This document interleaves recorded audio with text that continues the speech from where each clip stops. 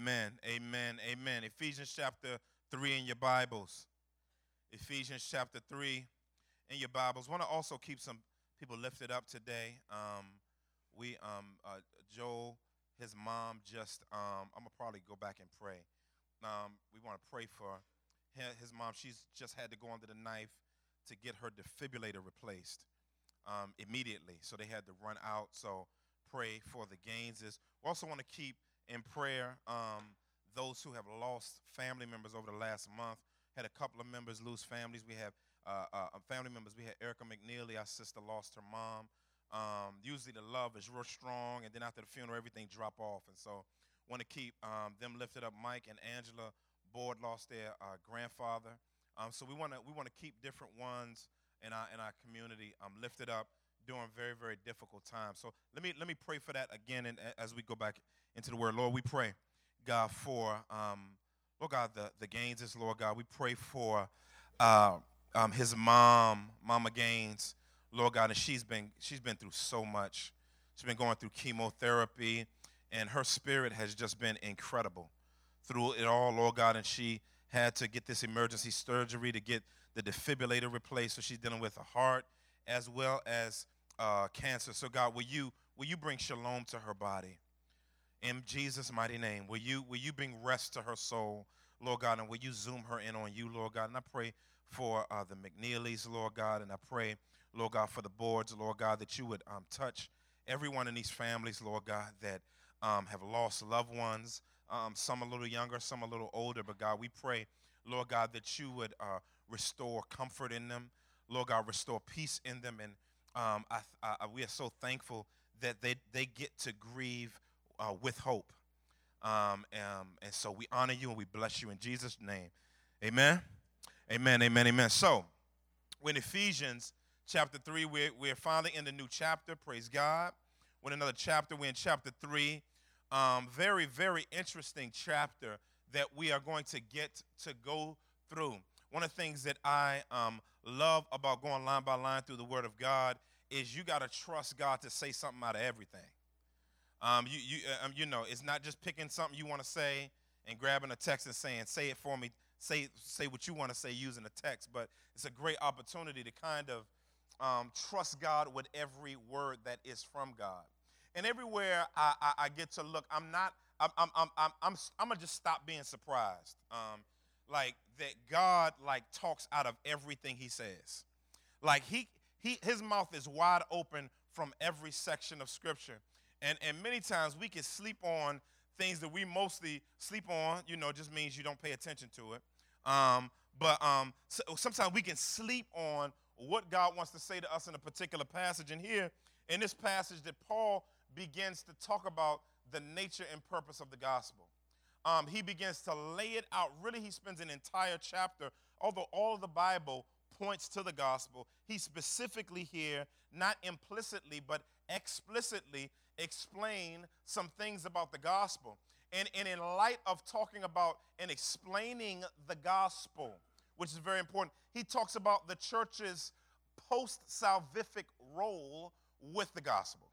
In other words, he's now not talking about how you get saved like he did in chapter 2. Now he's talking about how you walk in being saved as God's community, and how the gospel is central to that reality. In other words, he over and over and over again throughout Scripture, they emphasize that the gospel is not just for non-Christians. All through the Bible, that it's as well for Christians. So we're here in this passage. We're going to go through these verses, and we're going to dive in and see what God got to say to us.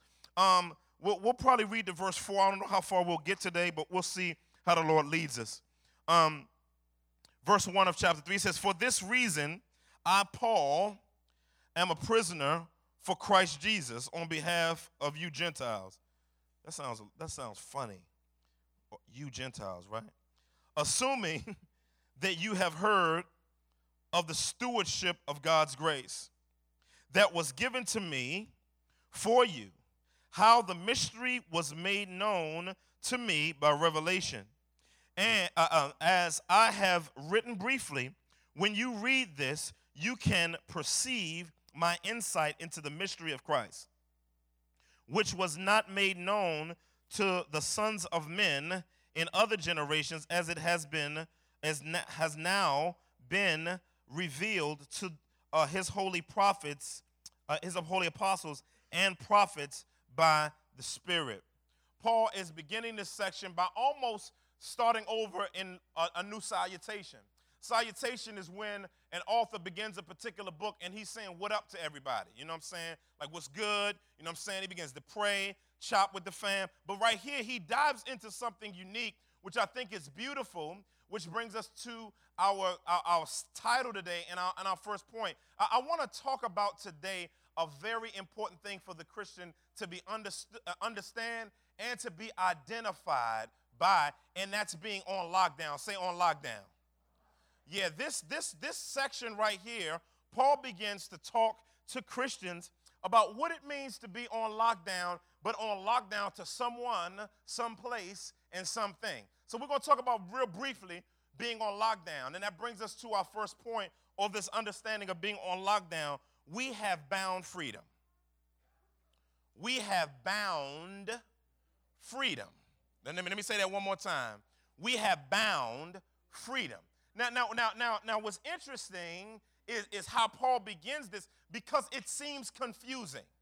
It seems as if everything in the Christian life is built to bring you out of bondage. But what's funny about the Christian life, which I found out real quick, is that you get put right back in bondage. However, that bondage that you get put in is actually freedom if you understand it right. So Paul here in this passage, he says, he didn't say Paul an apostle. He didn't say Paul who wrote mad letters. He didn't say Paul who healed people. Paul he said Paul a prisoner. Say prisoner. Oh, I wish somebody in here can understand what it means to be in prison. See, my greatest fear in life, I grew up in D.C. So my greatest fear, well, actually I had two other ones, but my greatest fear above deep water, like I found out last week, and heights was going to prison. Nobody wanted to go to Lorton Jail in Lorton, Virginia when I was growing up in D.C. Cat got on lockdown in Lorton. You was in trouble for real. I used to go with my sister to visit a dude named Bo Peep. That was his name, Bo Peep. So Bo, that just sound like he's up to something he ain't got no business. That's the name sound like, man, come on, Doc, change that thing, man. You know what I'm saying? And so, but and one of the things that I noticed while these cats were in prison is they had to wear whatever the warden and the system said they had to wear. Not only that, is they had to get up whenever someone told them to get up. When it was time for, big old grown rusty jokers. Gotta go to, when somebody tell them to go to bed and turn off the lights, guess what they gotta do? They gotta do that like their children. Guess what? Then you eat when somebody eat. You can't pick, it ain't the McDonald's menu, it ain't Burger King, have it your way. It's whatever is made in the mess hall, you're behind eat or you gonna starve. And what's interesting is that I was fearful of not only that environment, but just cast wild on me. Like I about to be on guard all the time. You know what I'm saying? Because Lord it wasn't minimum. It was maximum and medium. So there was some wildaciousness going on in that joint. But being a prisoner of Christ is what Paul is talking about here. In other words, now he has a new warden now. Your old warden was Satan. You were in prison to Satan. You were in prison. Whatever he told you to do, you did. Whatever he told you to like, you liked. Whatever he told you to hate, especially Jesus, you hated. He had so much control over what you did is he put glasses on you called a veil based on 2 Corinthians chapter 4, verses 2 and 3 that says that Satan has blinded the eyes of the unbelieving in order that they may not understand the gospel. So he blinded us and put a leash on us and kept us on lockdown and had us in check. However, now that Christ has come, now that he's come through the gospel and died the death we can never live, the life we can never live, died the death we can never die, and get raised up from the grave that we could never get raised up without his grace. Now we changed chains. Chains of chains. This word prisoner is different than the word slave. Now, Paul will call himself a servant or a slave. That's doulos. But this is a different word. This word is desmios. Say desmios. This means fetter or chain. To be chained to someone, something, or someplace. So in other words, when you're chained to this someone, this something, or someplace, it's like you're chained to that person, like in the old chain gang movies when the marshal was taking you on the steam train, you know what I'm saying? And you got locked to him, you know what I'm saying? And you had to be next to him, and wherever he took you, you had to go. That's what Paul is talking about here. He's talking about being bound, being constricted, but also having freedom at the same time. So Paul is helping us to understand the nature of every Christian's life. That there's some things that you used to be chained to that Christ has positionally unlocked you from. Now that you're in a relationship with the Lord Jesus Christ, he chains you to himself. When he chains you, he changes you. And what's beautiful is if you really understand what the Christian life is about, it no longer is about a chain anymore. Because this chain is an invisible chain that doesn't keep you sore or you got an scratch between it. This is a chain based on Christ having control of your heart and you having access to his heart. And as he walks, as he leads, as he directs, you follow. Let me see if I can make it plain. All right, because y'all looking at me real funny like y'all don't understand what I'm talking about. Back in my day, I'm talking about my day. I know everybody, some of y'all been a Christian all your life. So some of y'all, when did you become? I've been a Christian all my life. I grew up in a Christian home. I had a Christian daddy. I had a Christian mommy. I had a Christian house. We had a Christian name over top of it. We had a memory verse. We had family night. We went to Christian movies. We went to Christian youth group. We had Christian candy. We had Christian cars. We had Christian's license plate. We had Christian bumper stickers. We had Christian shirts. We had Christian hats. We had Christian jeans, Christian socks, Christian seats, Christian fat laces. Everything in your life was Christian. But I wasn't, and I knew I wasn't. See, I knew I wasn't. And so I did not like anything about the Christian life. See, I used to try to use Islam to throw at, but really what I was scared of what God would do to me. See, I had so built my life around demonic passions. I like blunts. Love them. I'm telling you. I rolled a tightest blunt. I loved it. You know what I'm saying? You know what I'm saying? I like smoking beanie. Y'all don't even know what I'm talking about. I liked honeys. I love cursing you out up and down something.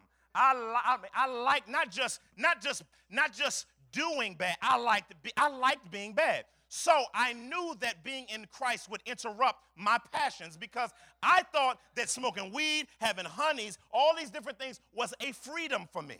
In other words, I was free to wild out, but God would take away that freedom by binding me to not wilding out. But I didn't understand what it meant to be a Christian because I didn't realize that the freedom that I thought I had was really bondage. See, all of that was bondage in my life. And I didn't realize how messed up I was, even though I did kind of realize I do be wild. Because what would happen is I would try to fill myself with all this stuff, and I would have to keep trying to fill myself up with it. And I remember being lonely, smoking weed out at the frat plot, looking up in heaven, talking to God, scared to death, wondering. I don't know what was happening. I believe it was God lassoing me by his grace while I was yet in my mess. But I didn't know that to become a Christian now meant that I was on beautiful lockdown with greater freedom than I would ever understand. Why? Because I underestimated God's grace.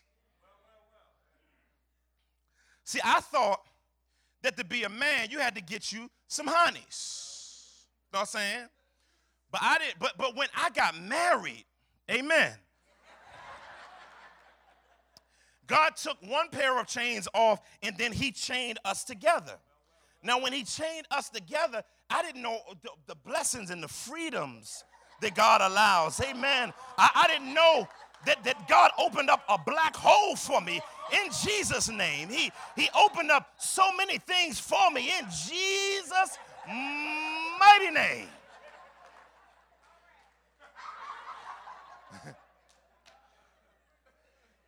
And my bondage, the thing that I thought God, I thought God was a party pooper and that all he wants to do is stop me from enjoying anything. But when I became a prisoner of Christ, I got in the best jail cell I could ever be in my life. Matter of fact, it's a pretty big jail cell. I didn't realize I was in a very, very small 4x4 room, but I didn't realize that I got to experience, listen, in Jesus Christ, more things with less, but be more. See, some of y'all think God is trying to listen, God has, you think, I need multiple options. See, we the option generation. You know, we got LinkedIn, we got Twitter, we got Facebook, so we need multiple options. We got nobody use MySpace no more, but people got texting and all of that. You know what I'm saying? We got all kinds of options, so we come to the Christian life thinking that if God gives me one option for something, it can't be as much as this that I have over here. But God is infinite. So therefore, whatever he puts you in prison to is infinite in its opportunity. Being a prisoner of Christ, it's the most beautiful, beautiful, beautiful, beautiful thing of them all. And I'm still growing in it. I'm learning how to be a good prisoner. I'm serious, because God has to remind me that everything he gives is less but more. Every single thing that he gives. Because the devil has a counterfeit of I'm getting ahead of myself. But anyway, what the devil will do is he'll create an optional reverse of what God has in singular and fool you into thinking that this option is more big because he's a great marketing. But God doesn't market. He uses obedience as his marketing technique to actually show you how big what it is, because the devil will market everything on flat, digital, everything. You be like, wow, that look great. But then God's like, I mean, like, because we know what we think God going to do? We think God is going to convince us to walk with him. See, Jesus would say, come follow me. Dude would be like, he'd be like, all right. See, some of us got the wrong view of Jesus. See, some of us think Jesus, come on, please, please, please. No, he didn't. He didn't. Show me in the Bible where Jesus asked people to follow him like that. Man, I'm really in need of you. He said, you want to follow me?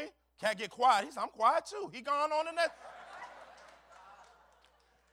But then when you become a disciple, and he starts, the disciples asked him one time, he says, why do you speak in everybody in parables? He says, because to you it has been given the ability to know the mysteries, the massiveness of the kingdom.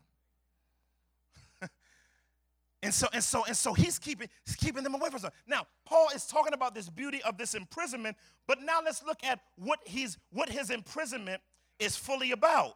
Because when we get down and we look at this idea of imprisonment, we see what we're in prison about. He says, for this reason, I, Paul, a prisoner for Christ Jesus, I like that, or of Christ Jesus, on behalf of you Gentiles. I like that. On behalf of you Gentiles. Now, this points Paul, well, actually us, when Paul, it brings us to our next point. Our bound freedom serves the gospel. That's the identifier of whether or not you're walking as a biblical prisoner. Okay?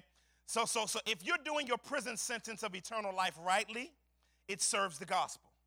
Now, how do I know that? It's right here in the text. He says, on behalf of you Gentiles. Now, if you look back in Acts chapter 9, verse 15 and 16, you don't have to turn there. Paul had laid out to him through Annas what the call was for him in relation to why God met him on the Damascus road. Now, what happened is he was called to do what? He was called to minister uniquely as a minister to the Gentiles.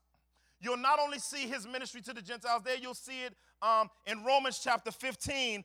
You'll see it verse 20. He says, and thus I make it my ambition to preach the gospel, not where Christ has already been named, lest I build on someone else's foundation. So Paul had a clear understanding of the fact that he was saved not merely for himself, but he was saved to serve the one who he's in prison to, who he's chained to, who he's locked on to.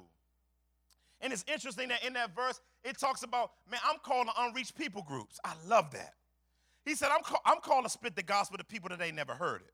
Don't even know it. See, and that's what we're called to be. We're called to not just shuffle Christians around. Paul said, I'm not called to Christian shuffling. He said, you know, I remember back in the day, the dude be on the back of the bus with a little thing on his lap, and he put the thing on it. Guess which one is under? I said, nah, you ain't getting me. Put $5 down, dog. You know, we're going to switch, and he doing the switcheroo. See, Jesus don't do the switcheroo. You know what I'm saying? Listen, he wants us to see unreached people engage with the gospel and how we serve the beauty of that gospel, right? So we're to reach unreached people in the city and globally. That's just a little side note, right? It says, so the importance of this idea is Paul's willingness and his commitment to engaging the Gentiles with the gospel. And so his life, his imprisonment wasn't just about his personal freedom, but about leveraging his life in order that others may get free also.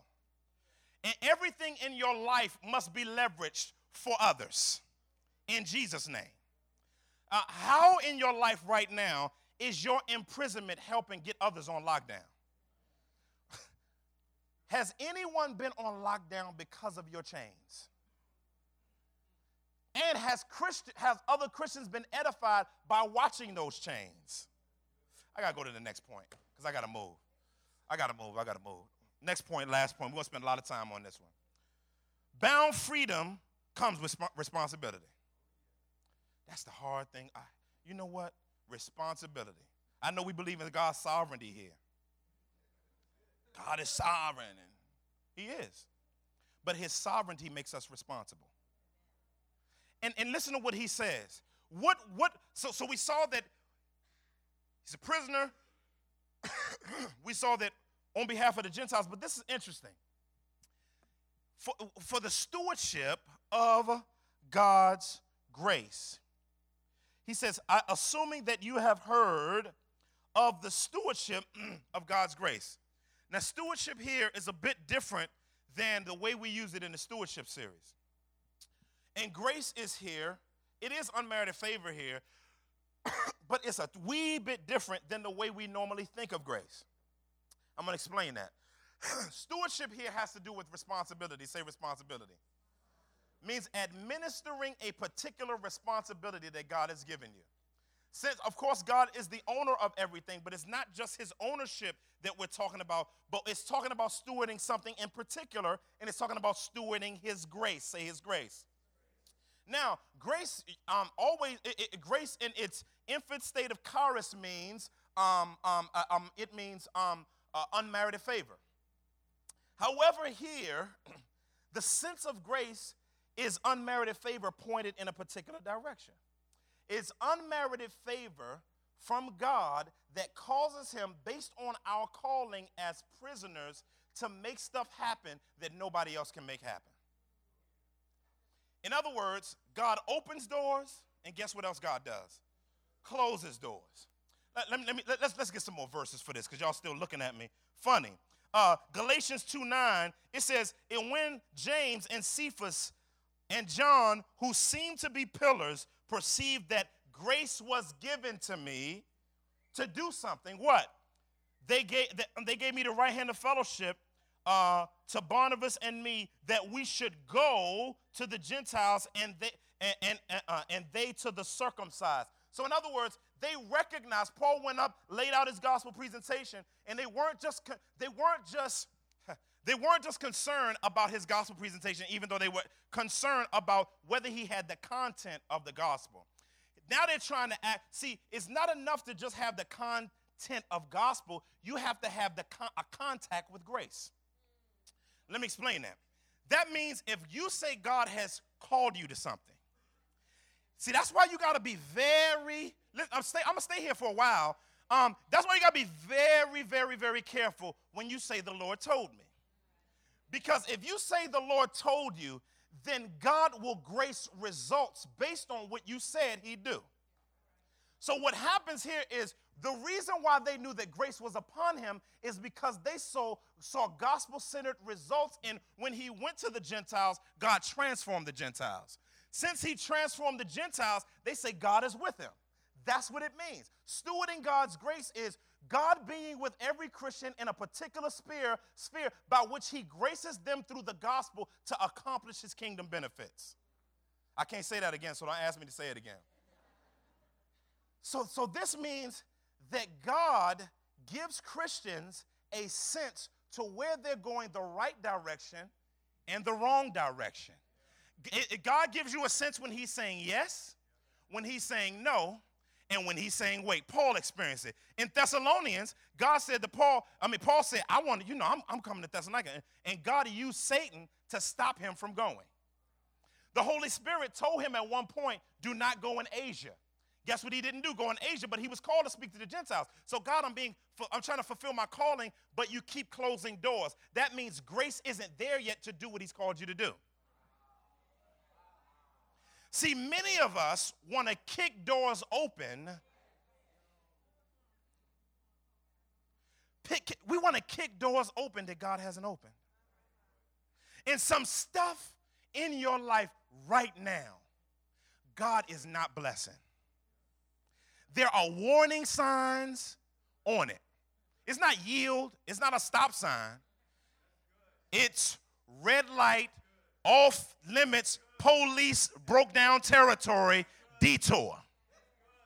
But what we want to do is, because we're not walking in our prison sentence rightly, we think we chain ourselves based on our own passions versus God guiding us in his direction based on his passions and his grace. All right, let me see. All right, take her for instance, right? I like using her as an illustration. Now, I remember in college, it was about 1993, December 1993. I remember. And and we were in, I was about to end my last year of college. She was entering her last year and everything. and about the spring of 94, I started saying, you know what, shorty, all right, man.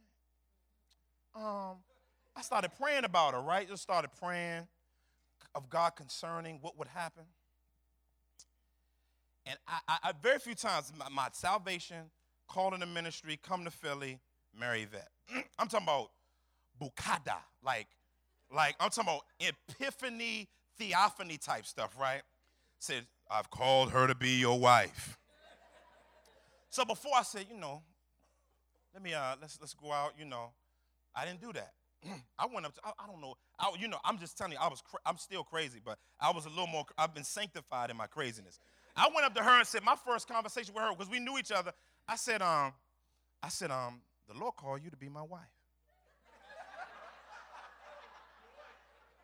I stood back, went like that. That was a bold statement, right? Then I was like,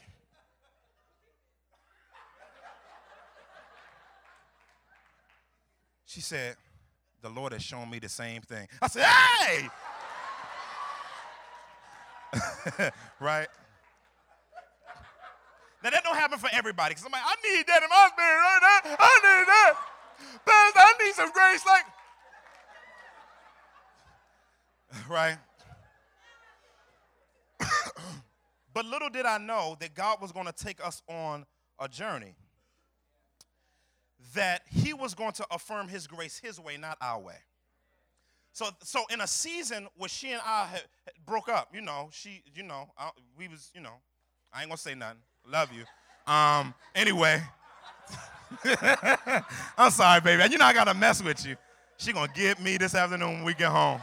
But, and I remember during this particular podcast, I broke up. And then what I began to do is, instead of waiting for God to continue the grace of his promise, guess what I did? I started dating other women, confusing them, knowing now I tried to pray her. I fast for 21 days, get her out my spirit. Erica, remember it? I said 21 days. I said, I'm fasting. I got skinny. Now, y'all know I'm husky. But I'm talking about I start to wither up. You know what I'm saying? I start to wither up, dog. You know what I'm saying? And they said, what's wrong with Eric? And I'm walking like this across the campus.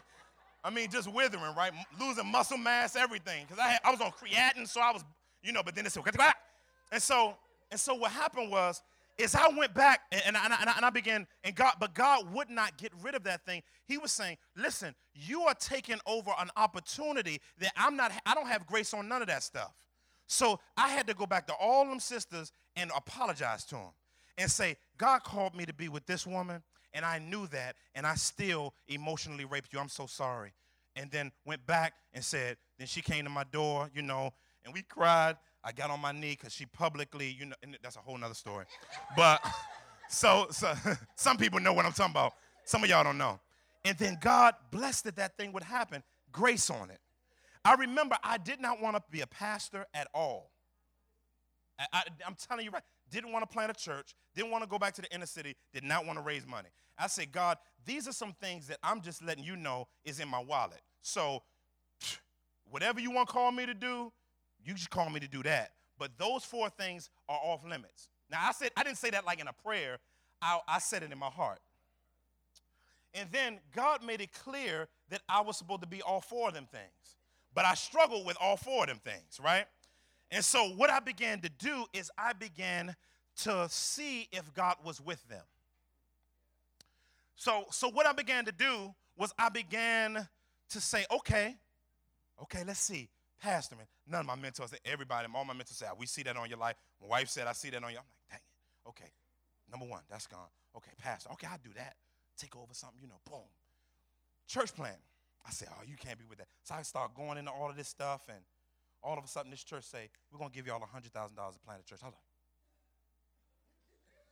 grace. And as I began to peek through every sense of it, I got to the point where I stopped fighting God's grace.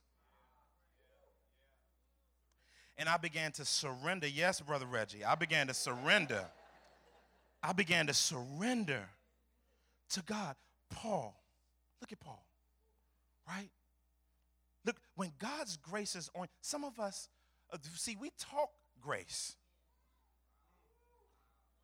But grace is a journey of God opening doors and allow you to struggle while you're in them doors. See, some of us have a picture of grace that's not a biblical picture of grace. And so God wants us to steward his grace by getting on our knees and seeking his face. Some of y'all don't seek God about nothing. That's why you keep messing up. Because you keep directing your own steps and trying to order your own steps. And when God closes the door, you're mad at him that he hasn't blessed what you threw at him. But I'm just telling you, instead of throwing something at him, throw yourself on your knees and seek his face. And he will reveal it. He will reveal it. When Paul was struggling, stewarding God's grace, because guess what? He had a thorn in his flesh. A thorn, struggling, fighting, right? Guess what he said? He prayed 3 times. And the Lord said, guess what? My grace is sufficient for you. Wow. So not only is grace open doors, but sometimes grace is pain. To instruct you how you navigate through doors. And to keep you humble as God opens up doors and you don't wild out because you think you're better than somebody else. Now, in the Old Testament, this idea of grace was called the hand of God. It's the hand. See, this the hand. This one God blows on something. I don't know if you ever experienced God blowing on something, like something you've been wanting to happen, something you've been praying, and God just, he blows on it. But many of us want the hand of God without seeking the heart of God. That's why we're supposed to steward his grace, because one of the things that you see Jesus' life marked by, well, I wasn't supposed to spend this on anyway, everything you see marked on Jesus' life, you see marked on Paul's life, was a seeking of the face of God and the experience of God's grace. The Bible says in John 1:14, it says, and the word became flesh and dwelt among us, and we beheld his glory as the only begotten of the Father, full of grace and full of truth. Jesus Christ was a dispenser of grace, but he also experienced God's hand of grace throughout his life. Let's some OT passages y'all believe is in the Old Testament. In 2 Chronicles 30:12, it says, the hand of God was also on Judah to give them one heart, to do what the king and the princes commanded by the word of the Lord.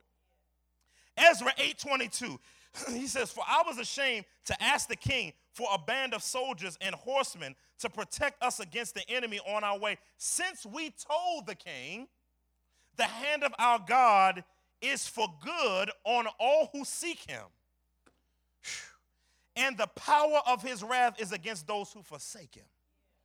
Nehemiah 2:18, and I told them of the hand of my God that had been upon me for good.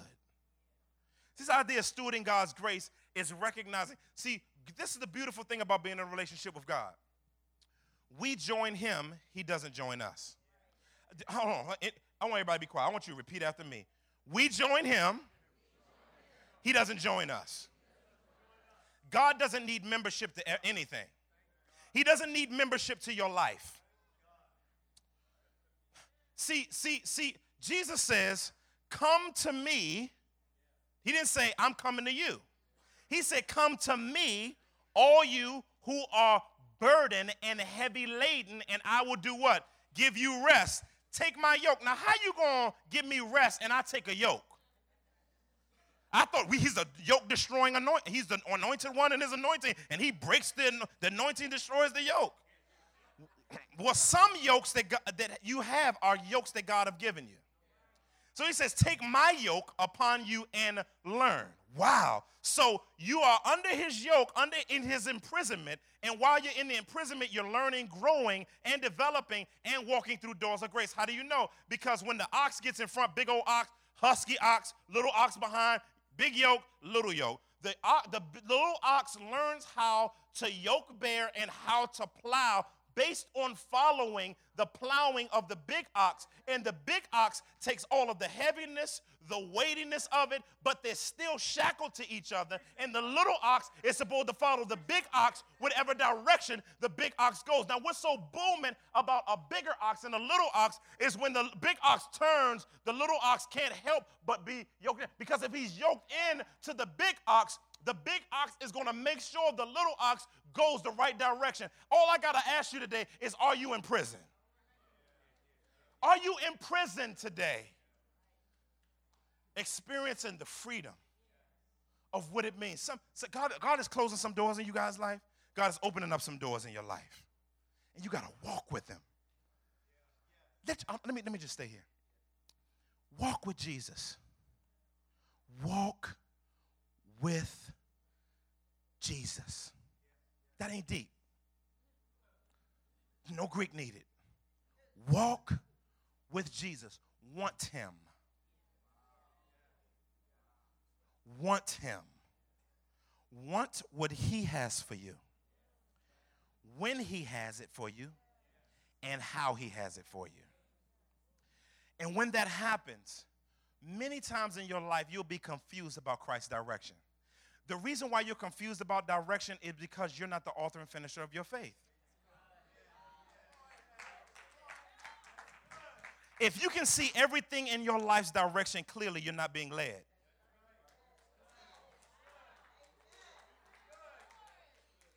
You ain't being led. And so I'm praying.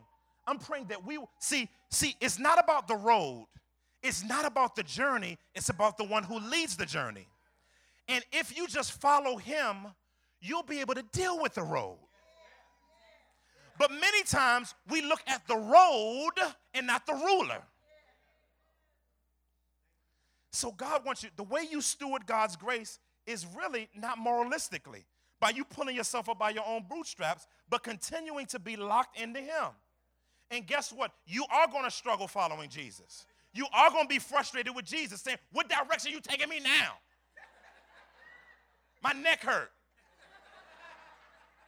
But he's going to look back at you and say, but at least you ain't carrying what's on your neck. If you would just follow me, you wouldn't get whiplash so much.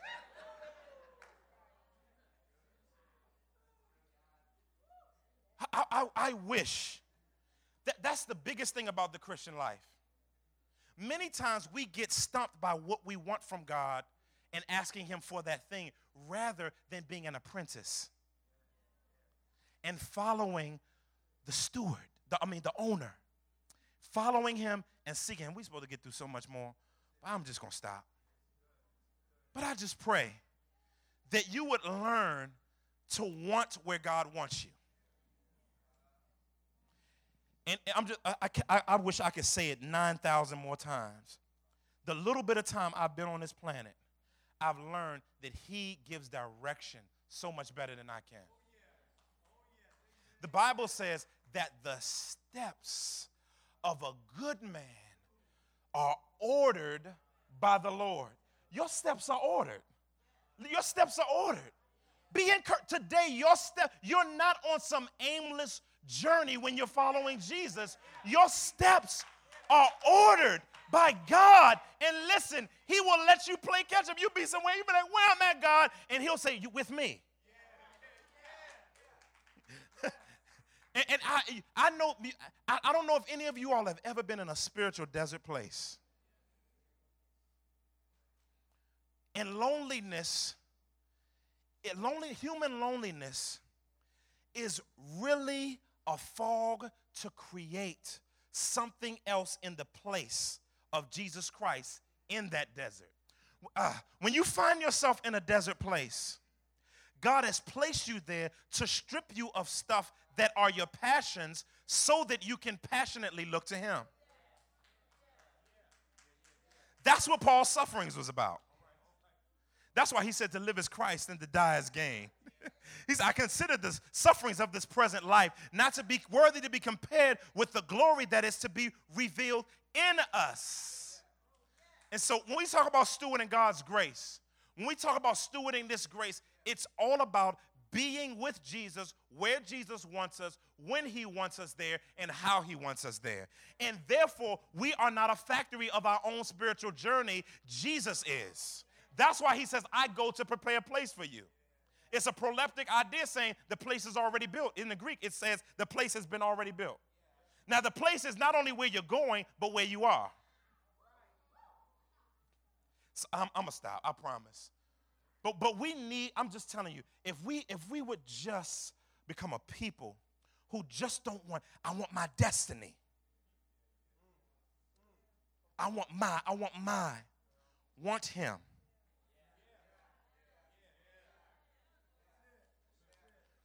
I just want him.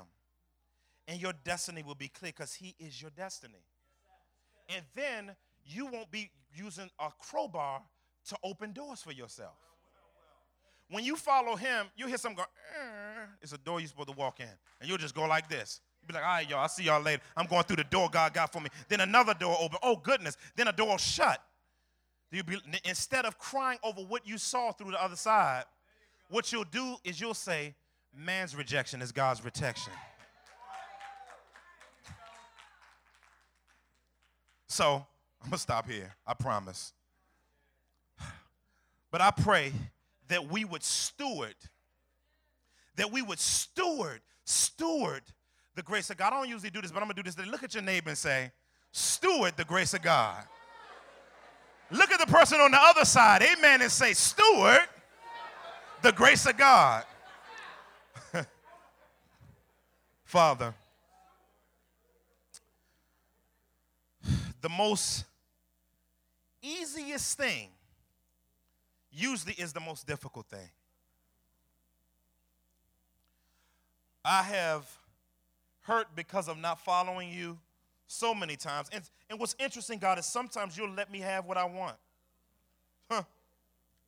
To show me how empty what I want is. Moses said, why are we going to go without you? We want you. We don't want it. We want you.